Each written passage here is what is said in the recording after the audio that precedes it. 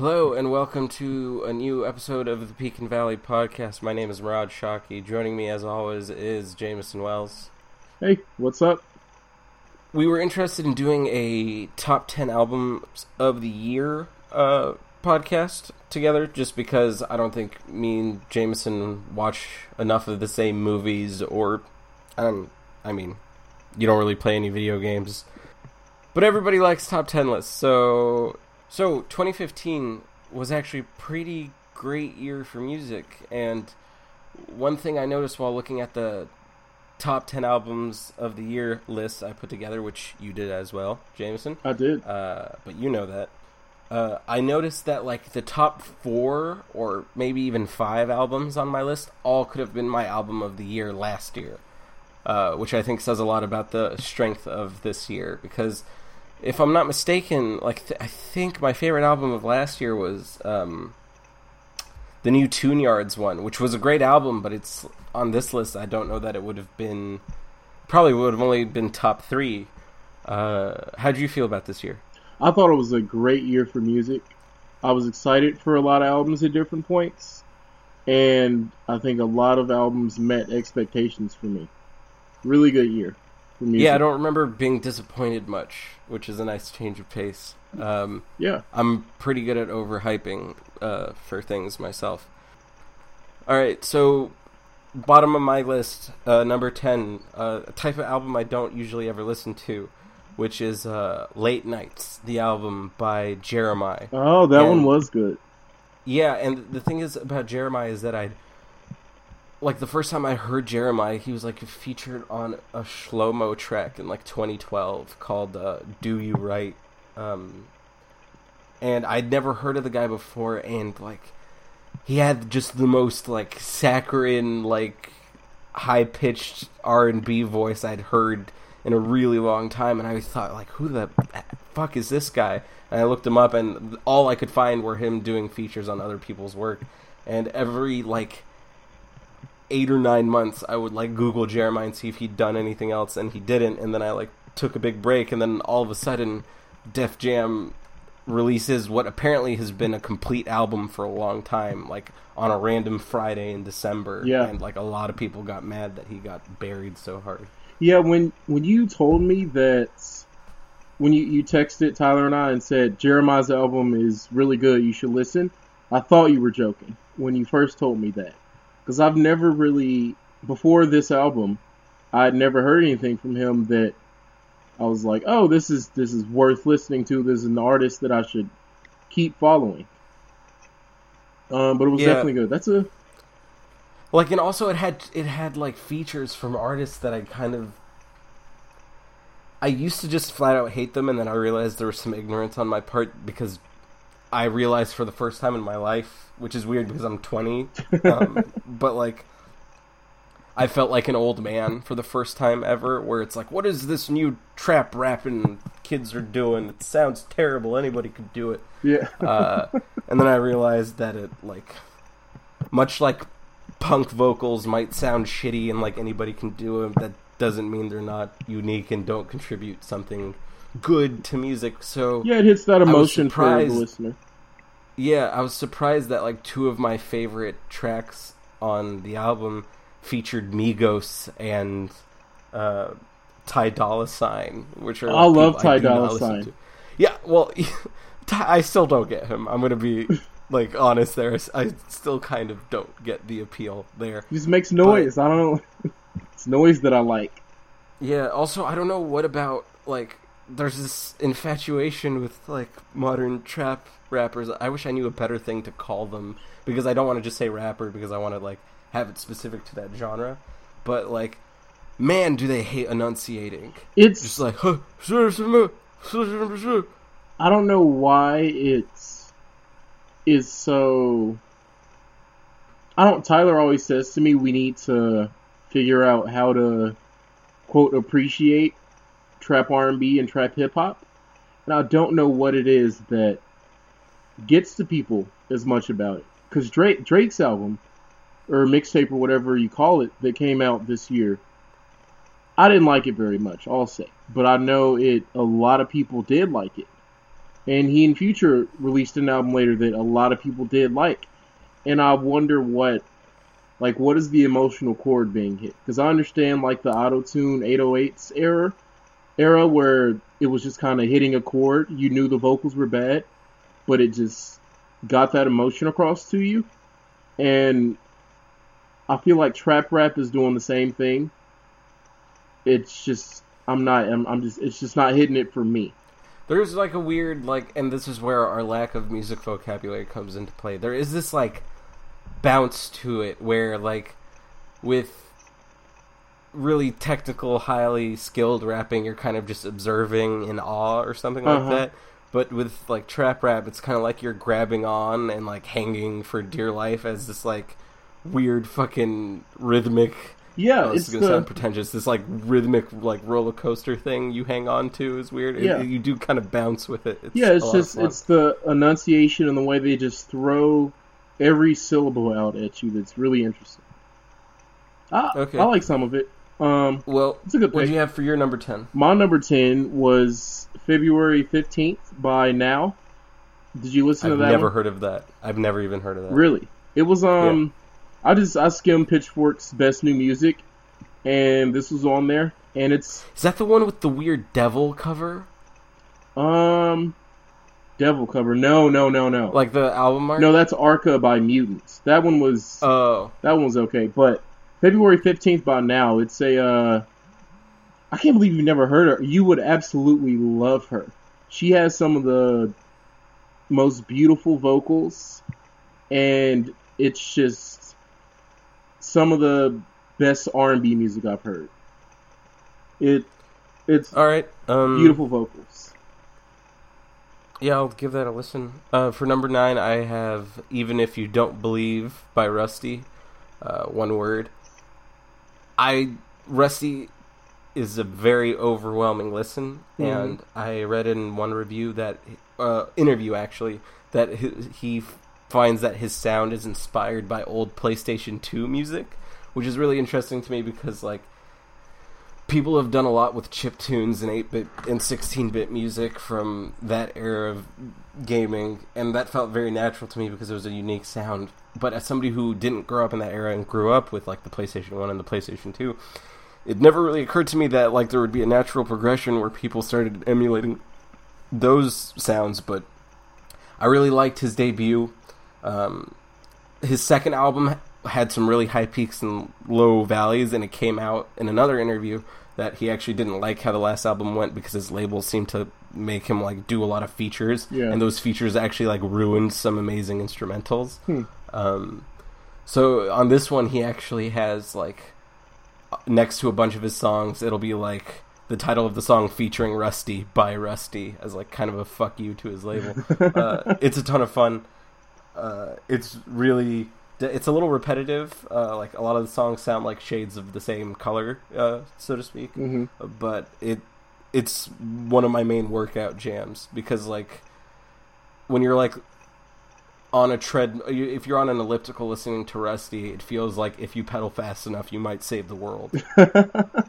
There's definitely something to be said for music that it just makes you feel so... It makes you feel like you're that guy who's getting his first scene in the movie, you know?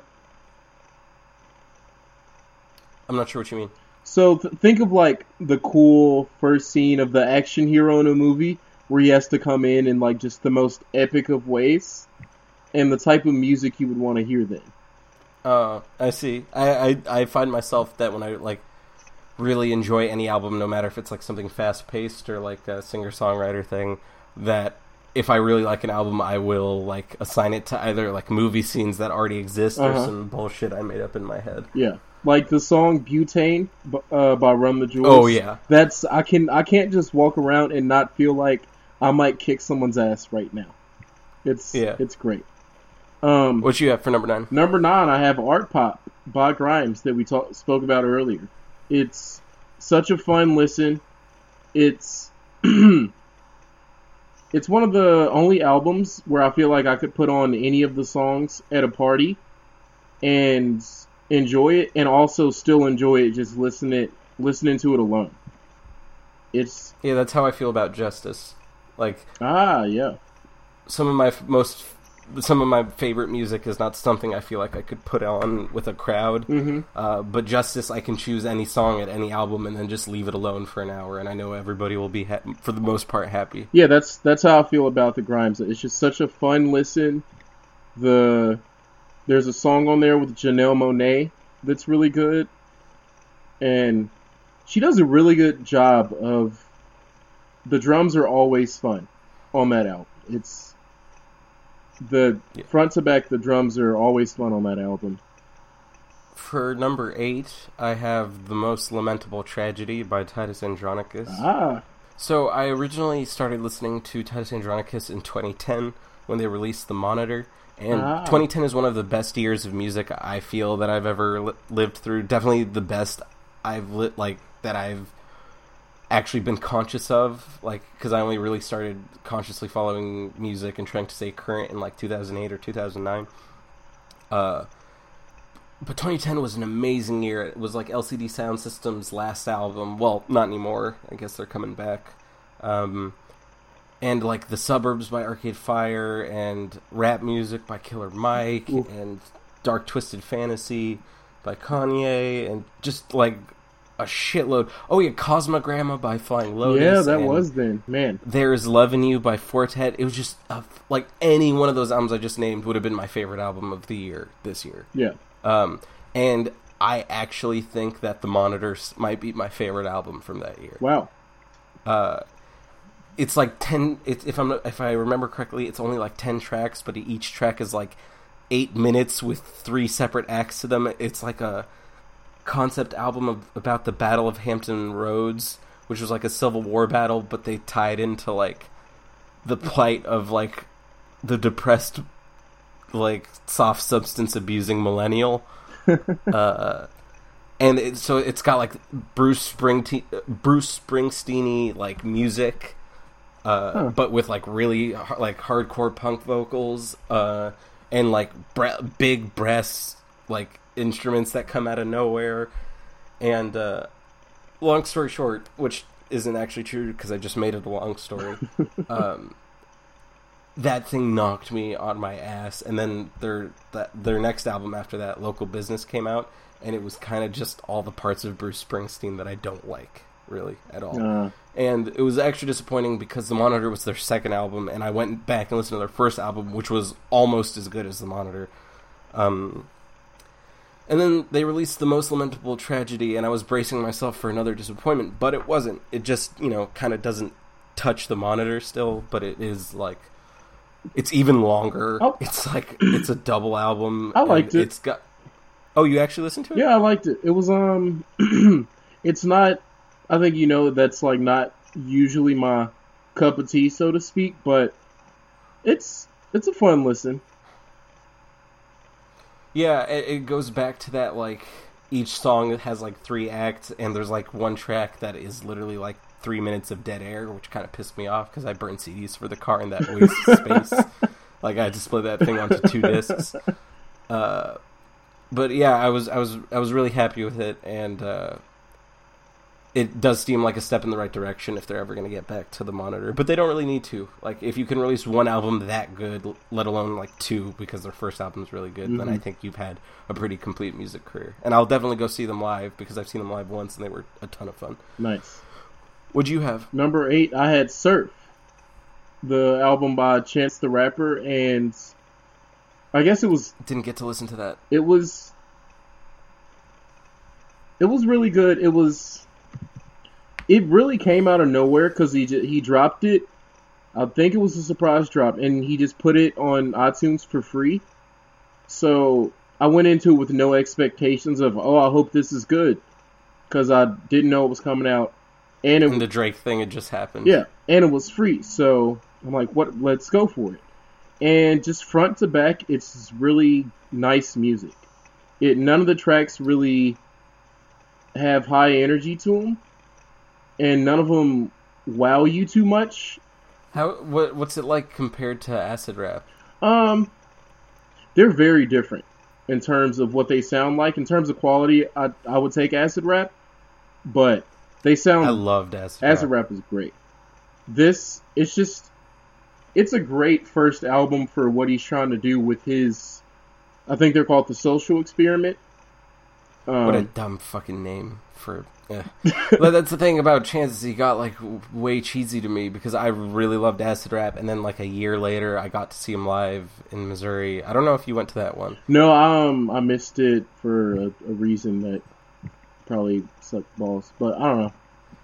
Yeah, and it was like one of the 5 worst shows I think I've ever Yeah, been you told me to. he had just pictures of naked girls because of how edgy he is in the back, and just, That doesn't even bother me because I've actually seen that in other concerts. It was more that like he would get like 40 seconds into each song, and like just as he was getting a real groove with it, he would like cut it short and move on to the next one. And instead of having like he had some amazing production on his last album, and instead of playing that for him to rap over, he had his little social experiment behind him, like doing like live renditions of it, which sounded really shitty. See, I think I like this album a lot because they're a really good band. And I think maybe Acid Rap, the style of music, wasn't good for them to play live, but they're a really good. Everyone who on that album is very talented at what they do. The vocalists are really good, the people who played individual instruments, and it all went together really. It was really cohesive. I mean, it makes project. sense to me that they would get better once they weren't like actually covering anything and making their own shit. But then he also started doing a bunch of collaborations with other people that I thought sounded terrible.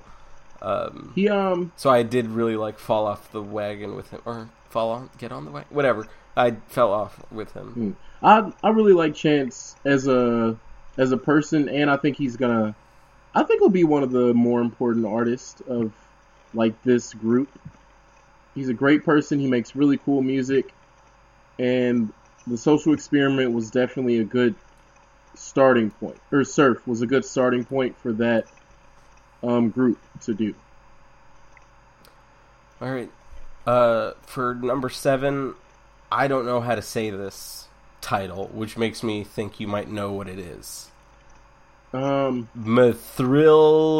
Melissa. 5X. Melissa. Remember Tyler told That's us? what that's supposed to be? Yeah. See, I didn't know, and then Tyler told me, and immediately I was like, duh.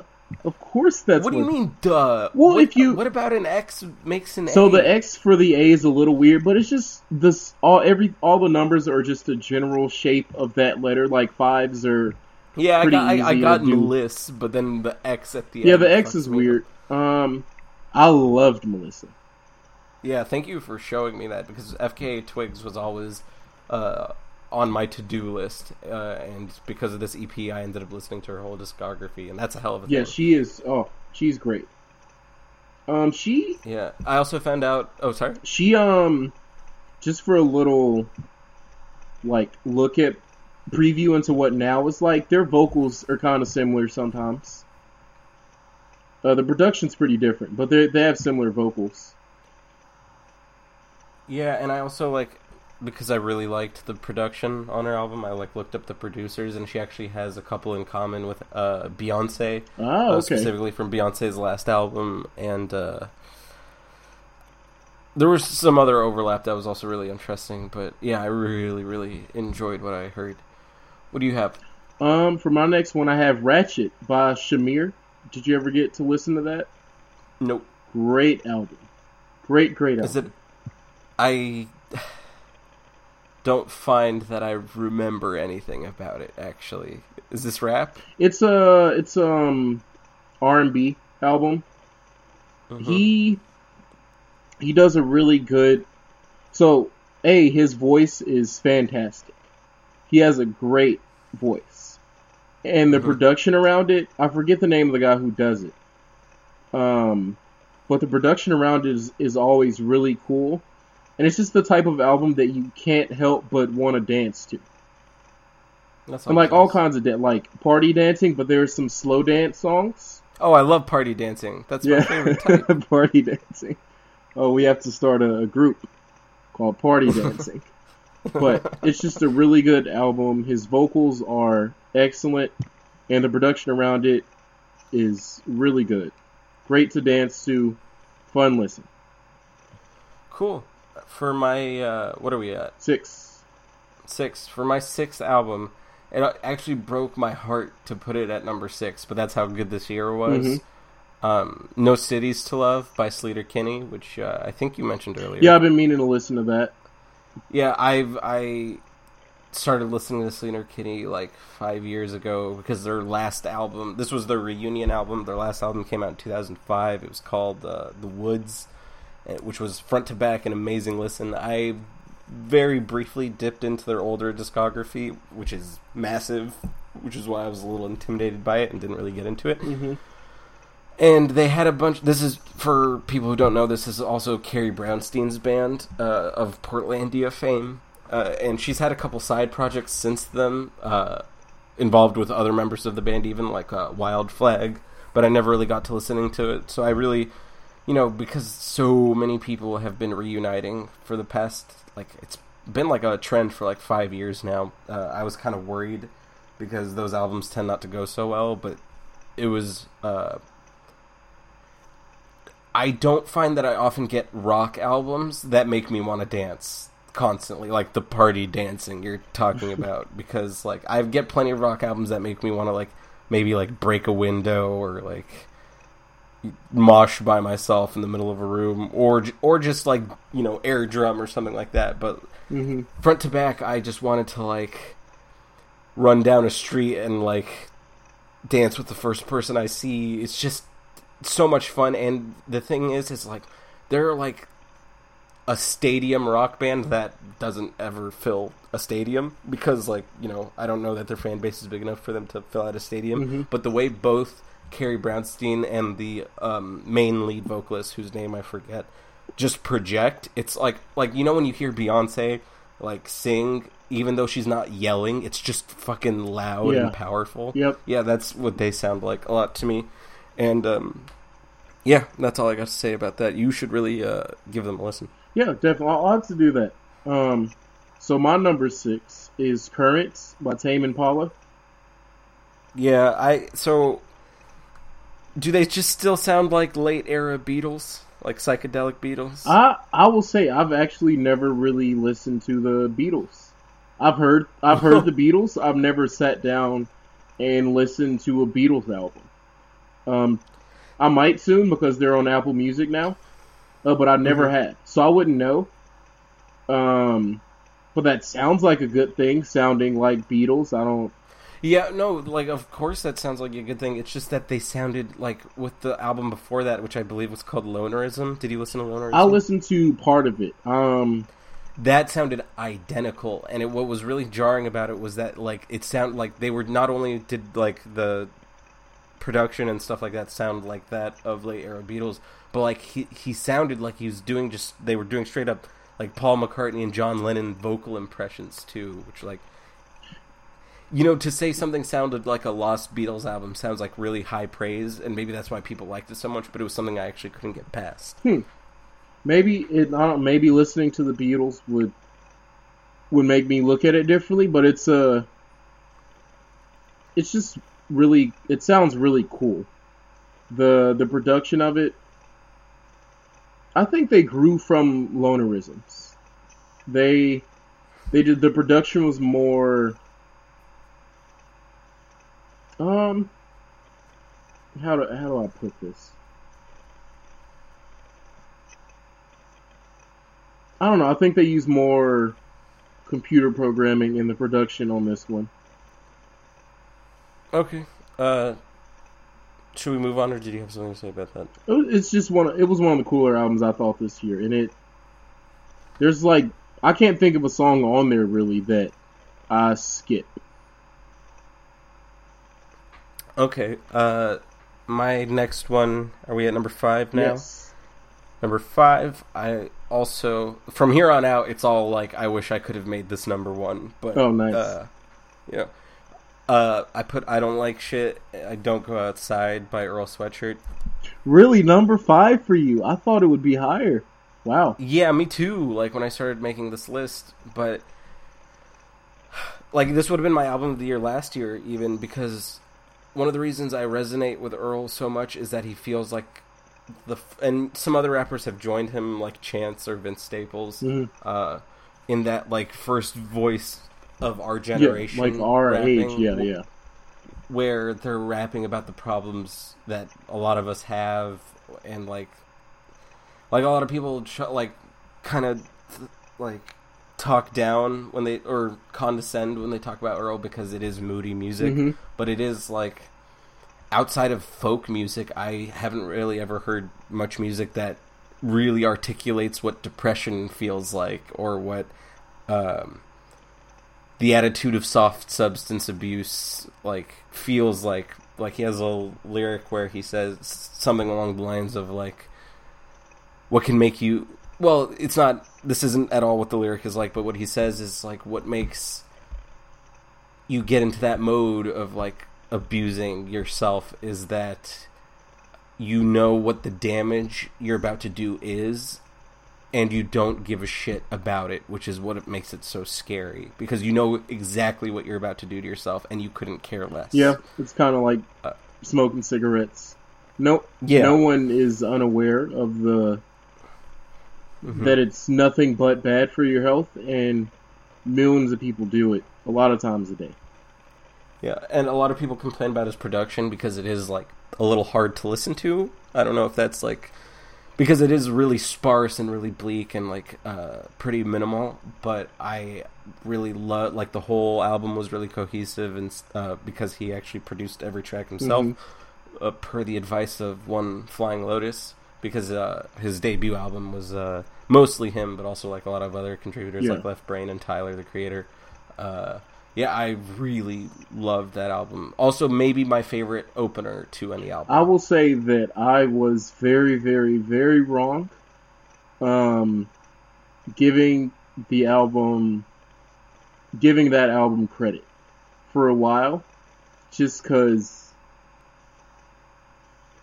What do you mean giving it credit? You remember Tyler and I would argue with you about where it stood in terms of ranking the year.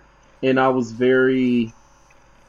You guys were down on it. I wasn't down on it. I always thought it was good. I think so many albums came out around the same time as it that I just kind of suffered from the recency bias of you hear something more recently, so you're like... And it's such a... You talked about the tone of it. The tone of it is so consistent and low that it's something that can be easy to forget how good it is. Mantra is one of my favorite songs of the year.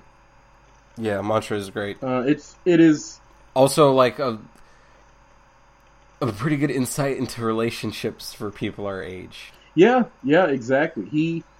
I will say I was extremely wrong when I said Dr. Dre's album was better than Earl's. Which is a bit of an unfair conversation to have because they are so different, but I like hearing you say that makes me so happy. Dr. Dre did not crack my top 10 because you take some time to sit down. And so, it's not that good, man. I will say it is very fun to listen to. The production is a lot of fun, but it's just kind of like radio rap music, which is...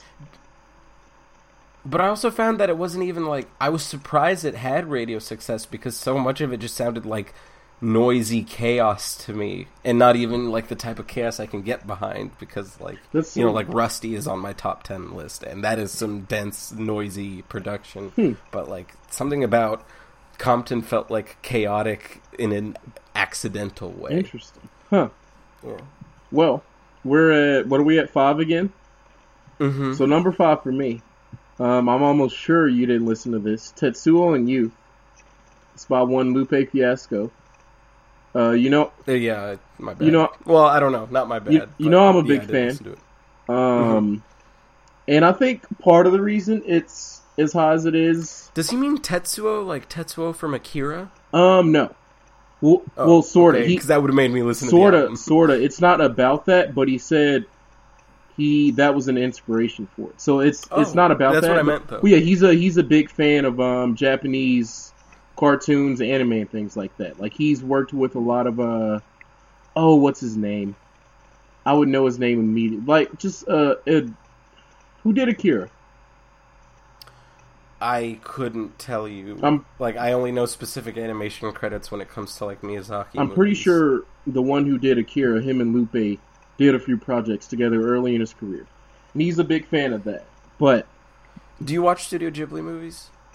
Maybe like My Neighbor Totoro and Princess Mononoke. Oh yeah.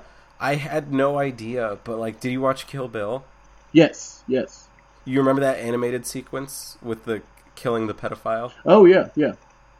Did you know that was animated by Studio Ghibli? Oh really?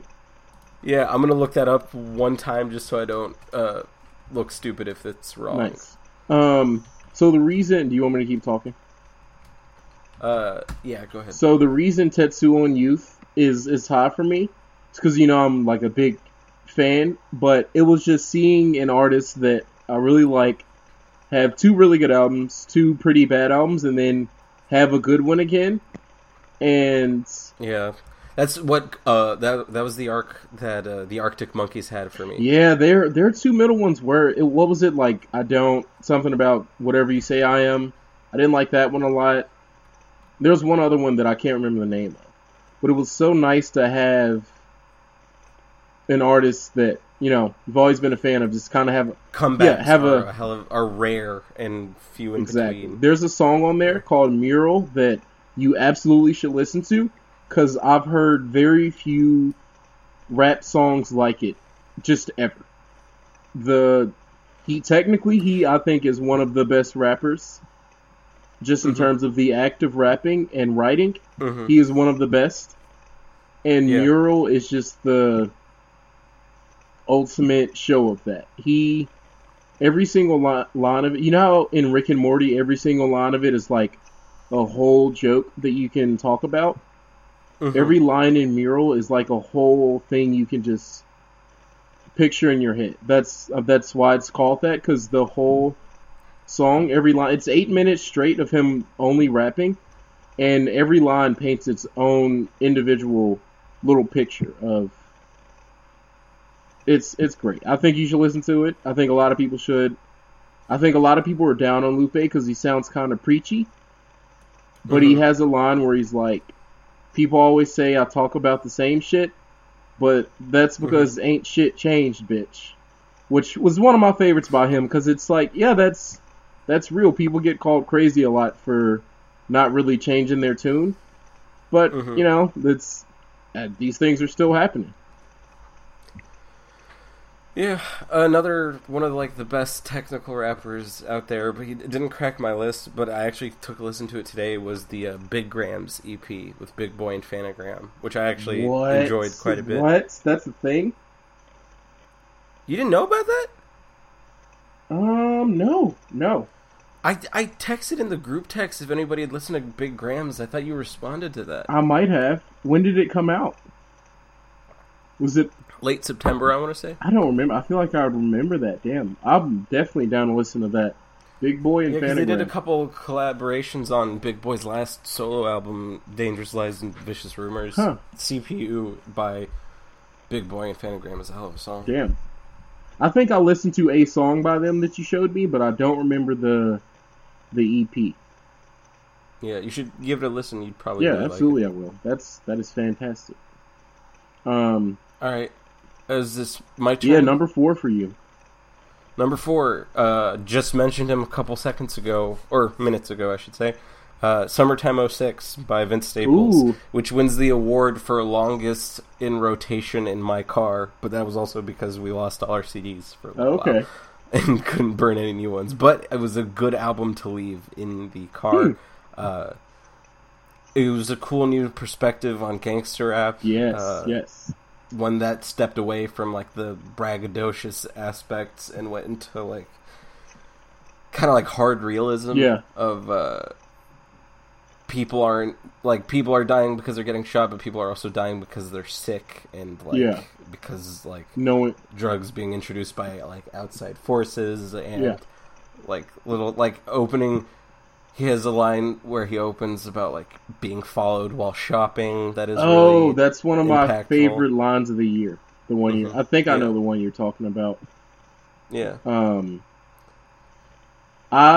also just front to back, really great production, which he said in his interview was what took the longest time was just like listening to hundreds of different beats and just trying to choose like a good 10 or 12. Yeah, he I'll say it's on my list eventually. So I'll speak about it a little more later. But I do want to say I like that you said like added a reality side to gangster rap. Because back when NWA came out, that's like how they pushed it was, no, it's reality rap, it's not gangster rap, we're just telling our story, which for a bit they were, but you kind of saw how it turned into this glorifying of it a bit. Yeah. All right. Well, what do you have for your number 4? Number 4, I have A New Place to Drown by I forget what he calls himself now. I know Archie Marshall, which is his actual real name. Previously King Cruel, previously Zoo Kid, and he also has like a rap alter ego that I never listened to. I like A New Place to Drown.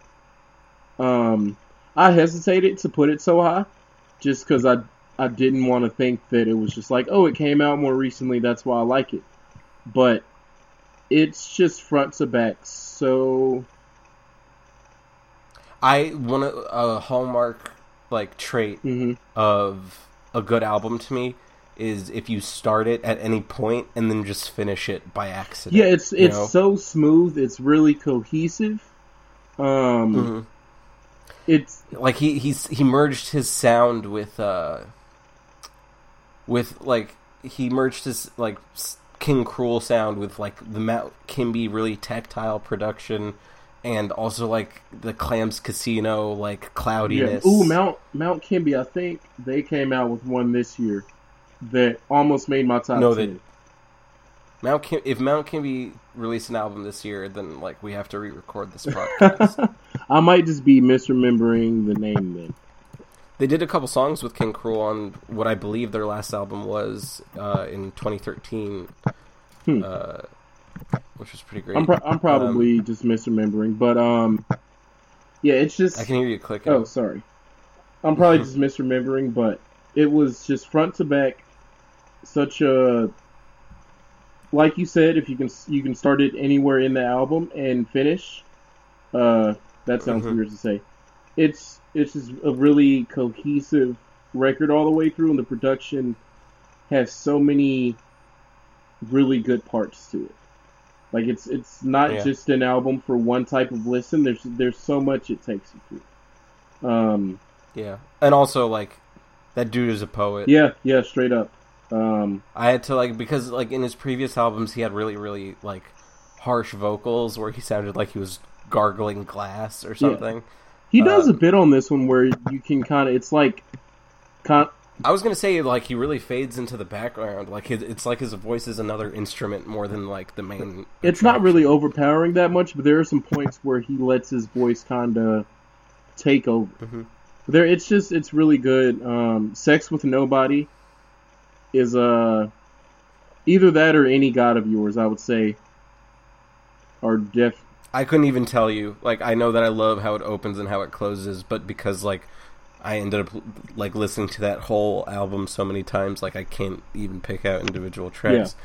This whole discussion actually saves us some time because my third favorite album of the year was A New Place to Drown by King Cruel, which I put at number 3 because of what you mentioned earlier, which is that recency bias, and I didn't want to get ahead of myself and put it any higher.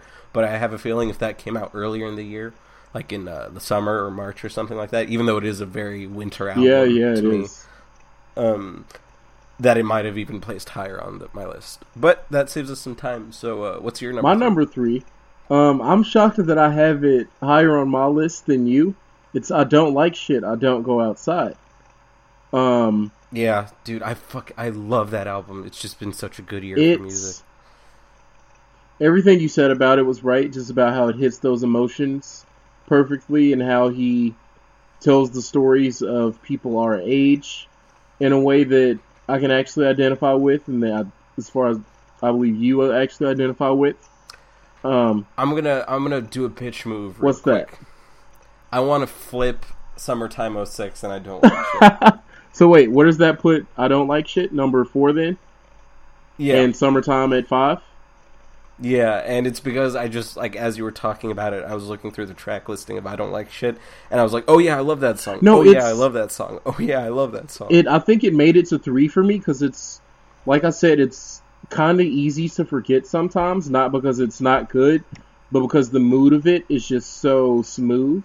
And it is nothing about that album is flashy. Yeah, and that was my, I'll say again, incorrect criticism of it. Is like, there's no point in it where I just like, I'm like, oh, fucking cool, that was so cool. But there's definitely points where you can't help but rap along or sing along. Oh my god, I want to put it at number 3 He's now. So cool on Mantra. Grief. But also, like, he has his friend. On DNA or no? Yeah, DNA. Is it Nikel? Yeah. On DNA, he has Nikel on there. Yeah, that was. Yeah, who had just dropped acid and found out one of his best friends had gotten shot and died in a hospital moments before he started hallucinating, and then recorded on that. Yeah, it's trip. just. Oh man, that might have to go up to number 3. But to keep the list sacred, I'm just gonna leave it at number 4. I guess this is a good way to make that point. Of it's an album that is easy to forget how good it is. But Earl he did great, and I'm really excited for everything he's gonna do rest of his career. Oh yeah, one of the most exciting. He's just so smart, and he's just so... And he's, like, exactly our age. Yeah, he is... Yeah. And we have seen him grow, also.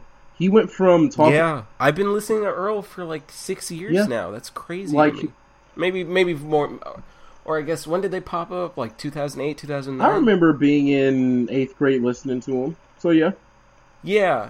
It's been amazing to, track this really clever, piece of shit who he was a piece of shit. Rapped about raping women and stuff like that. I would to progress, disappear for a while, and come back like a man. It was a really amazing thing to keep track. Yeah, I can look back and see that I would be a shitty high schooler and make jokes about rape or whatever. I was that shitty high schooler. And to see that Earl grew and is just or in high school. To see that Earl grew that way out of that, and that I have grown that way out. It's just to draw that parallel between me and just and Earl. And I'm not fucking Earl Sweatshirt, but that's so cool to see that he has grown as a person like that. Okay, so what is that? Number 2 for me? No, you're now? at number 3, I believe. No, yeah, you're at 2. You're right. All right, number 2, and again, it breaks my heart that this isn't number 1 because this band in particular seems to be cursed by coming in second place anytime they release an album. Is New Bermuda by Deafheaven. Okay. Which I wish that you and Tyler could really enjoy black metal, but that is very much an acquired taste. I know that's very much your your type of thing, and well, not even because I'm pretty novice when it comes to metal. The only I only listen to 3 metal bands regularly, and it's Deafheaven, Paul Bear, which is closer to something like Black Sabbath, and Deathclock, which I don't even know if Deathclock is a respective group. I just love Metalocalypse. It's just those are 3 very different bands. I know that it's high quality, or not know, but it at least is getting good reviews, and people I know who like that type of music love those albums. So I know that there's something I'm missing to a degree, not liking it, but it's just there's some connect that doesn't happen for me. Yeah, I feel like if you were going to give them another shot, that this album might even be the place to start because it has more traditional metal aspects to it. It's definitely catchier than their last one, which gained them a lot of fame, which was Sunbather, which is one of probably my 10 favorite albums. Period. I think I listened to some of Sunbather with you. Yeah, I definitely tried showing that to a lot of people many times. That's one of those few bands, like also Titus Andronicus, where if I show them to somebody, I'm like, this is, or Crystal Castles, they're in that same group of like, this is amazing, and if you hate it, I completely understand. Yeah. That's Kid Cudi for me. Do you see the difference in us? Yeah. That's actually a good parallel. Did you like his most recent thing? Because everything I read about it, people are just baffled by it. It's like a rock album. Yeah, it's all punk rock, and I'll go ahead and spoil it. It's not in my top 10. There's, as a fan, I like that he's trying to do something different, and there's a few songs on it that I do like, but it is bad. It is mostly bad, and it's the first time that I've ever heard a Kid Cudi album and been like, shit, I hope he bounces back. Everything else has... Because, like, the one before this, people didn't like either, right? Satellite Flight was like... It seemed like there was somewhere he could go from that was better. This seems like it was a side project that he did as well as he could. Because there are some songs on it where I'm like, he plays the guitar very well on it, and his vocals do that Kid Cudi thing where they're not really technically good, but they make you feel the same way he does. There's a few songs on it I like. I might have been disappointed because I hyped it up a lot in my head because the singles he dropped were cool, and the title, Speed and Bullet. See, I had to do that with Titus Andronicus album because, like, the first couple singles from it, like, I was like, this sounds like a lot like The Monitor. Oh, this might be like, oh, it's a double album. It might be two of those. Yeah, Holy shit. Tough. And then it was called Speed and Bullet to Heaven, and I'm like, that just sounds so cool. You can't name an album something that cool and it not be great. Isn't that the name of a famous song? Stairway to Heaven.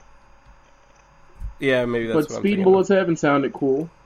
Okay. And he, like, my biggest knock on the album is he does these Beavis and Butthead skits where throughout the album it's actually Beavis and Butthead, actually them, and they're just talking about the album, and they do mushrooms in the middle of it and do that. And I'm like, oh my god, stop it. Like, it's, yeah. Anybody who thinks, like, the only drugs I can think of as any type of edgy right now is like meth and heroin. Yeah. And like heroin's even kind of sad. Yeah. It's only meth that has like this. Like, oh no, meth is sad too. On trust heroin, me. You're just gonna like. Yeah, I know meth is. They're obviously all tragedies, but like the only way you're going to impress me with your party drugs are if you're doing like angel dust or meth. Yeah. So like.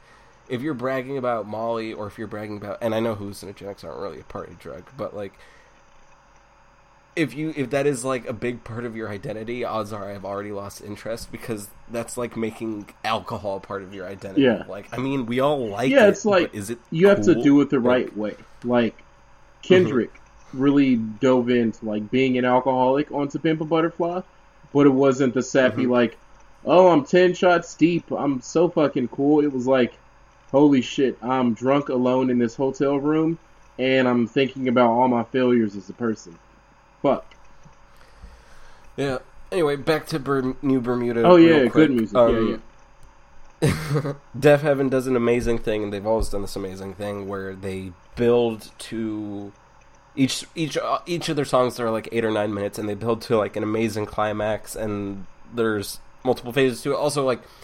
The drumming is so absolutely incredible and technical, and what's really striking about it is you're hearing how many beats per minute he's doing, and how each of those beats, like each individual drum beat, is from a different sounding drum, and when you really think about it, you can't even picture how big his drum set is. Damn. Until I actually got to see them live, and I realized, like, how many goddamn, like, additions he had to it. It was, it's a hell of a thing, and after they build to that climax, they'll, like, dissolve, and, like, you won't even notice the transition to a new track, where it's, like, this 2-minute really slow, like, they'll, like, bust out an acoustic guitar and just do something really slow and instrumental with, like, no vocals or anything, and then they're just such they flow together so goddamn well, and this new one is no exception. And it's also the most fun album they've put out, which is why I'd say you should start here, because they have more of that like traditional like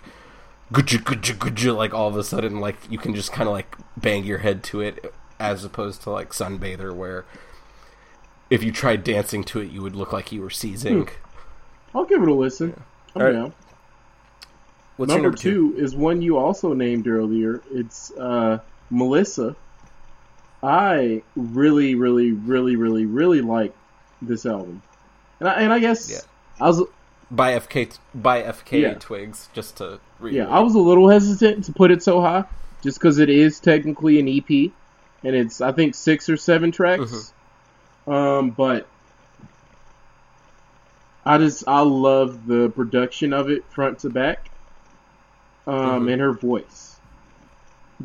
I just can't really look at. Well, we've said our piece on it. I can't look at a flaw in this album, like a glaring flaw in that album. Yeah. So, number 1 for you.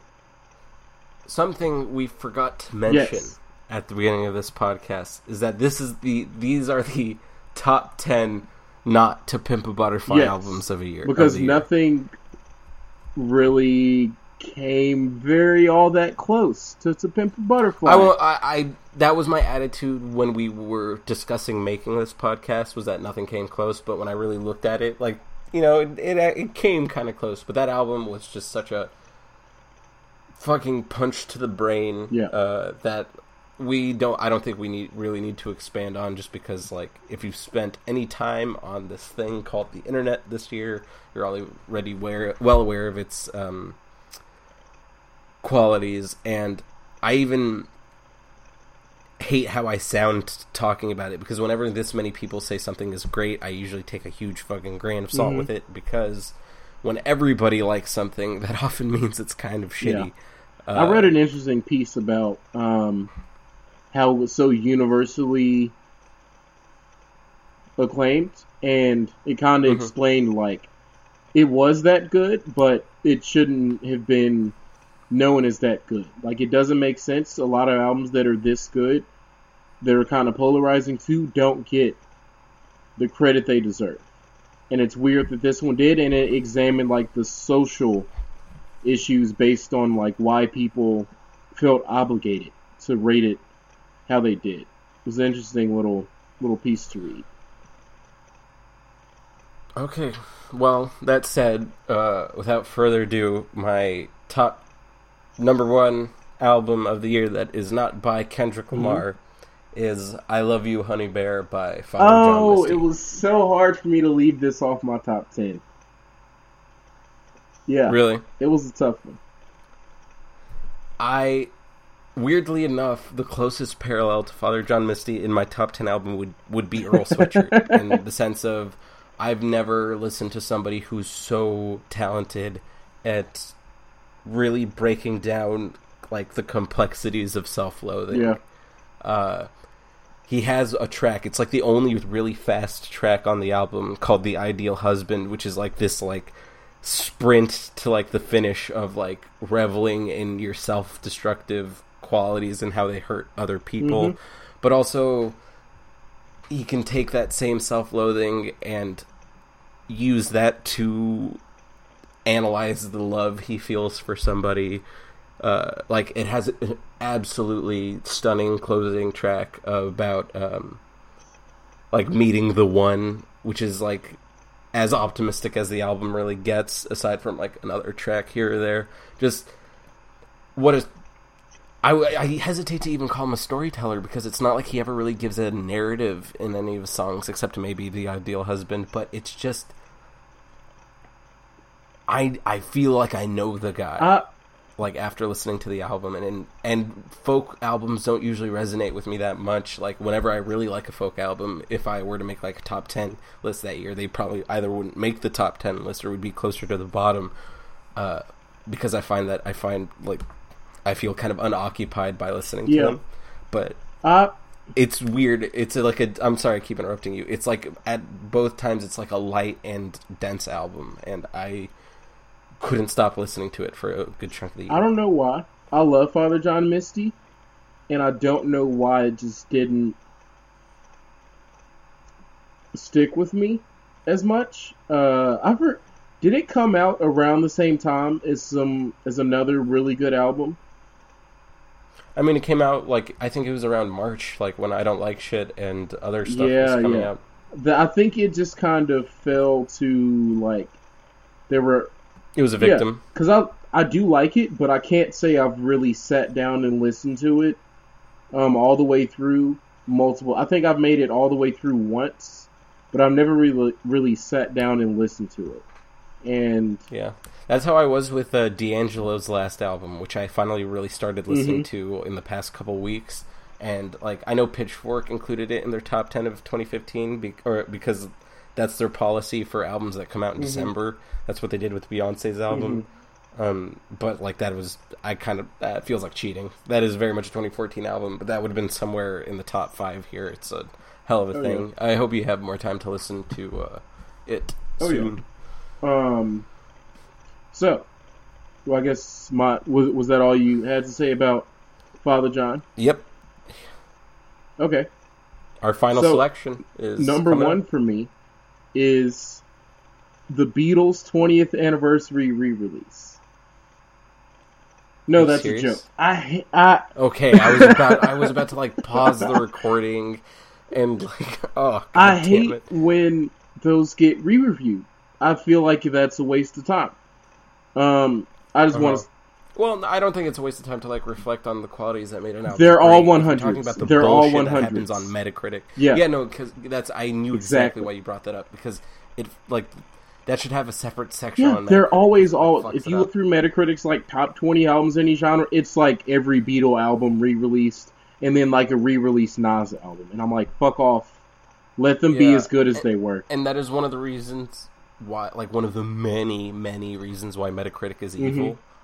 But it is such a convenient and like detailed system and fascinating too to like track like critical reception and different trends through it. But like a lot of it does get muddied up by that bullshit. But my real number one is one you said earlier, Summertime 06. The production on it was really diverse. Vince is a great rapper. Unique too. I don't know anybody that's he has like. One I of heard the Earl Sweatshirt mention it in. I heard Earl Sweatshirt mention it in like I think an interview with NPR, which he like co-did with Vince Staples, where he said, "I like Vince because I don't know anybody that sounds like Vince." He's a great voice, and I identify with a lot of the things he kind of like the line that you brought up, I'm just a nigga until I fill my pockets and then I'm Mr. Nigga. Like that's such a great line of just like I don't know, I've not heard a lot from black people my age about like the problems we go through because it's very different than the civil rights era or slavery, of course. Like it's a more subtle problem, and he goes through it so well on that, and the narrative he gives throughout of like how he wants to do gangster rap to make people look through the glass, because he says that the ghetto, so to speak, of America, just underprivileged communities, people talk about them and look at them like it's a fucking zoo. Like, we never do anything about it. We just kind of say, man, that's awful. But, like, that's what it is. And we just kind of accept that. And he... Did you bring up the lyric where he mentions, like, the Uber driver pulling up to his neighborhood? Uber driver in the cockpit looked like... Yeah, because, like, the comparison of the guy in the driver's seat looking like Jeffrey Dahmer, looking at him crazy when they pull up to the projects is really... Like, yeah, I think people forget that a lot of white people look fucking scary. Yeah, yes, they do. Yes, very much. It's just such a... This is the top 10 list outside of Kendrick, and I feel like this was the only album this year besides... Or I'd say the best album this year besides Kendrick that was a really good view of the person, but also like a very important, strong political statement. Because Kendrick's album has caught on a lot with the Black Lives Matter movement and a lot of people. And Vince's just gives a narrative of like, hey, we're the black people who don't, like, we don't get to protest. We're living the thing that you're fighting against, but like we're here. And it's a great album. Loved it. Absolutely loved it.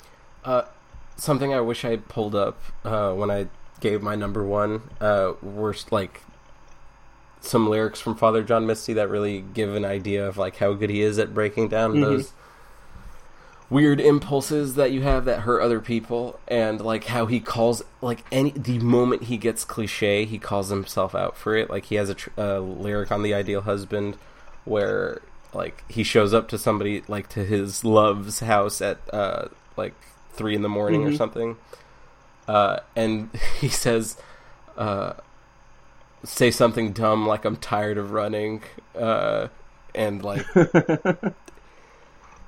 he's so like cynical but so appreciative of the things that he loves about life that like he can let himself have that moment of like that like blissful appreciation of something, but he can never like just leave it at that, and that's one of the reasons I love it so much. Nice. I'll definitely listen to it again. So let's give a quick run through of our full list, and then I want to talk about maybe stuff we're looking forward to in 2016. Okay. All right, so from the bottom up for me, number 10 is Late Nights, the album by Jeremiah. Number 9, Even If You Don't Believe by Rusty. Number 8, The Most Lamentable Tragedy by Titus Andronicus. Titus Andronicus. Not an easy band to Google. Melissa by FK Twigs at number 7. No Cities to Love by Sleater Kinney at number 6. I Don't Like Shit, I Don't Go Outside at number 5 by Earl Sweatshirt. Number 4, Summertime '06 by Vince Staples. Number 3, New Place to Drown by Archie Marshall, a.k.a. Kid Cruel, a.k.a. Zoot Kid. Number 2, New Bermuda by Deaf Heaven. Number 1, I Love You, Honey Bear by Father John Misty. Nice. And to recap my top 10, February 15th by Now, Art Pop by Grimes, Surf by Chance the Rapper, Donnie Trumpet, and The Social Experiment, Ratchet by Shamir, Currents by Tame Impala, 5, Tetsuo and Youth by Lupe Fiasco, 4, A New Place to Drown by Archie Marshall, also known as all those names, 3, I Don't Like Shit, I Don't Go Outside by Earl Sweatshirt, 2, Melissa by FKA Twigs, and number 1, Summertime '06 by Vince Staples. I also forgot to correct my list. I did want to flip Summertime '06 and I Don't Like Shit. So actually number 4, God, this is a broken podcast. Number 4 is I Don't Like Shit. Number 5 is Summertime '06. That said, man, if Swish had come out this year. Swish and Frank Ocean's album. I was about to say those two are the obvious ones, because if those two came out, this would have been like a year like comparable to 2010. A year to goddamn remember it. I'm real. Frank Ocean, he just has to come out this year. He said he would last year, and I don't think he scrapped anything, so I think he's just taking longer. But like also like 6 months after Channel Orange came out, he said he was already done with like the first 11 tracks of his new album. So I don't trust anything that comes out. Like any news. Yeah, I have to hear it again. I need more Frank. And Kanye is, I'll say, undefeated right now. So the excitement of every album for him is not only, another Kanye album. It's also, is he gonna do another great album, or is he finally gonna fuck up? Yeah, I heard an interesting perspective from actually Bomani Jones on his like personal podcast about why he's really excited for the new Kanye album. He actually didn't like Yeezus. Okay. Which, you know, I think Yeezus is Kanye's maybe best album, if not Late Registration. I did really like Dark Twisted Fantasy. I did harbor some resentment for it because I felt so many other great albums came out in 2010 that were overshadowed by it. But even after I got over that hump, I just don't like it as much as those other two albums I just mentioned. He brought an interesting perspective of if you listen to Kanye's discography prior to Yeezus, the drums are always soft, and it was in a way that like people had a problem with. Apparently, a popular detractment, or I don't know if I use that word correctly, was that the drums were too soft, or like he didn't really have that hard hitting thing. And you can't say he didn't with Yeezus. And from the singles he's put out recently, that seem to combine some of his, like slightly older sounds, but with that like hard hitting production, is why Swish is going to be so exciting. And I'm I made myself not listen to every single. Like the only singles I've listened to for that album are All Day and was 4 or 5 seconds technically a Rihanna I think song? That's going to end up being on Rihanna's. I don't think anything else he's put out. I don't know if anything else is going to make the album, because he's like, in his words, he's scrapped it all twice now. That's really interesting. Anything else you're looking forward to? I would love Flying Lotus, a new Mount Kimby album. I'm thinking Flying Lotus and/or Captain Murphy this year, because we haven't had Murphy in a while. Yeah, Murphy. And I remember Flying Lotus said that now that Kendrick's done with this album, I feel like I can focus on a Captain Murphy. So I think that could be coming soon. I hope he does like the full visual album thing too, because that was one of my favorite parts about the first one. And I also doubt we get a new Flying Lotus album this year. Like, for one to come out in 2014 was actually a pretty quick turnaround from one coming out just like I think only 2 years before Until the Quiet comes, because usually he takes a little longer in between his albums. That is, if you grew up listening to mainly rap music, which I grew up listening to a lot of rap music, but that wasn't my main thing. I feel like you can get kind of spoiled by like artists like Action Bronson, who will release like 3 albums in a year, or like even crazier people like Young Thug or Lil B, who will release fucking 50 goddamn projects in a year. Here's everything. Like I'm used. Yeah, like every 3 years, like clockwork, I know there'll be a new Arcade Fire album. So there should actually be one this year. That'd be cool. Like 2007 Funeral, 2010 The Suburbs, 2013 Reflector. I'm kind of excited for Drake's album. Cause wait, no, I think I screwed that up. Sorry, 2004 Funeral, 2007 Neon Bible, and then the other two. Because Drake still peaks as high as he always has. So it's possible that he could just have another really good album. I still think... I love having one Drake song a year. Yeah, that's fine. Like, Take Care, I still feel is his best album. Like, completely. But he's peaked just as high on his albums after that. So I'm kind of excited for another Drake album. I've kind of officially given up on Pusha T. He's still fun. I thought you liked his new album. It's pretty good. It's like a fun... So it's a 10-track like intro album. So what he just released is called The Days Before. So it's an album that is just like, hey, here's this album until my full one comes out. And if he had cut it down to 5 tracks from 10, it would have been perfect. Because there are 5 tracks on it that are excellent. Like Untouchable. And the other 5 are just those classic who gives a fuck tracks. So, I don't know. Yeah. Has he ever hinted at a Clips reunion? Because that would be something I would really enjoy. Oh, maybe Mad Villain will come out. Yeah, that'd be cool.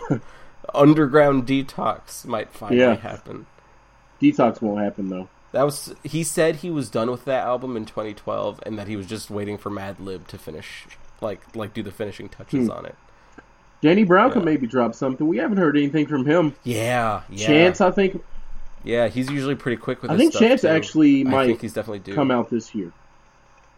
I'm sorry, now I'm so excited by Danny Brown that's all I can think about. Triple X is one of my top 5, top 10 rap albums I've ever heard. I fucking adore Triple X. I also really like Old, but there is a lot of Old that I skip through. Isaiah Rashad might drop this year. I still never listened to him. I've seen him live. Demo is so good.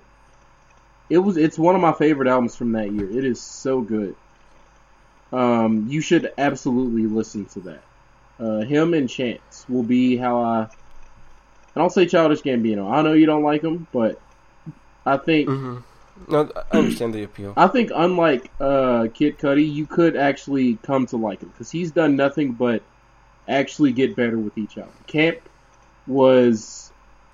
I also would really enjoy Sorry if I cut you off. I would also really enjoy an Action Bronson album where I actually like the whole album. Yeah, the one he just put out was kind of meh. I do.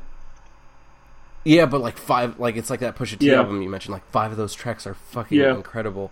And I guess that like Blue Chips and Blue Chips 2 get pretty close, but there's still like a bunch of tracks I'll skip over in that. But somebody who's like sophomore release I was really disappointed by was Schoolboy Q. Yeah, his was. But I heard an interesting breakdown of it that like made me kind of like certain tracks on it more, even though some of them I still think are fucking terrible. Like, I think it's weird that Schoolboy Q got away with yodeling on Break the Bank. I really did dislike a lot of Oxymoron, but Habits and Contradictions set the bar so high that like I am not prepared to like de-invest, if that's a word, from his stuff. I would really enjoy a new one from him. You got anything else? We're running pretty long here. No, that's about it. Chance, Childish, Okay. Alright. Well, thank you for joining me as always. You can find me, Murad Shaki, at Murad Shaki on Twitter, MURAHDSHAWKI. You can listen to me every Thursday from 6 to 7 p.m. Pacific at KUSF. You can live stream the radio, KUSF.org. And you can find Jameson at... you can follow me on Twitter at Jameson Christ. It's Jameson like the whiskey and Christ like that guy who might rule the universe. We don't know. You can read my blog. I hope you do. It's called jamesonsbrain.wordpress.com. Just about a number of things.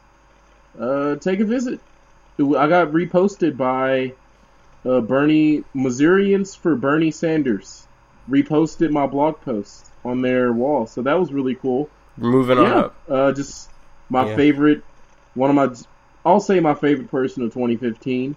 A support group of them posted a thing I made, so that was a validating moment.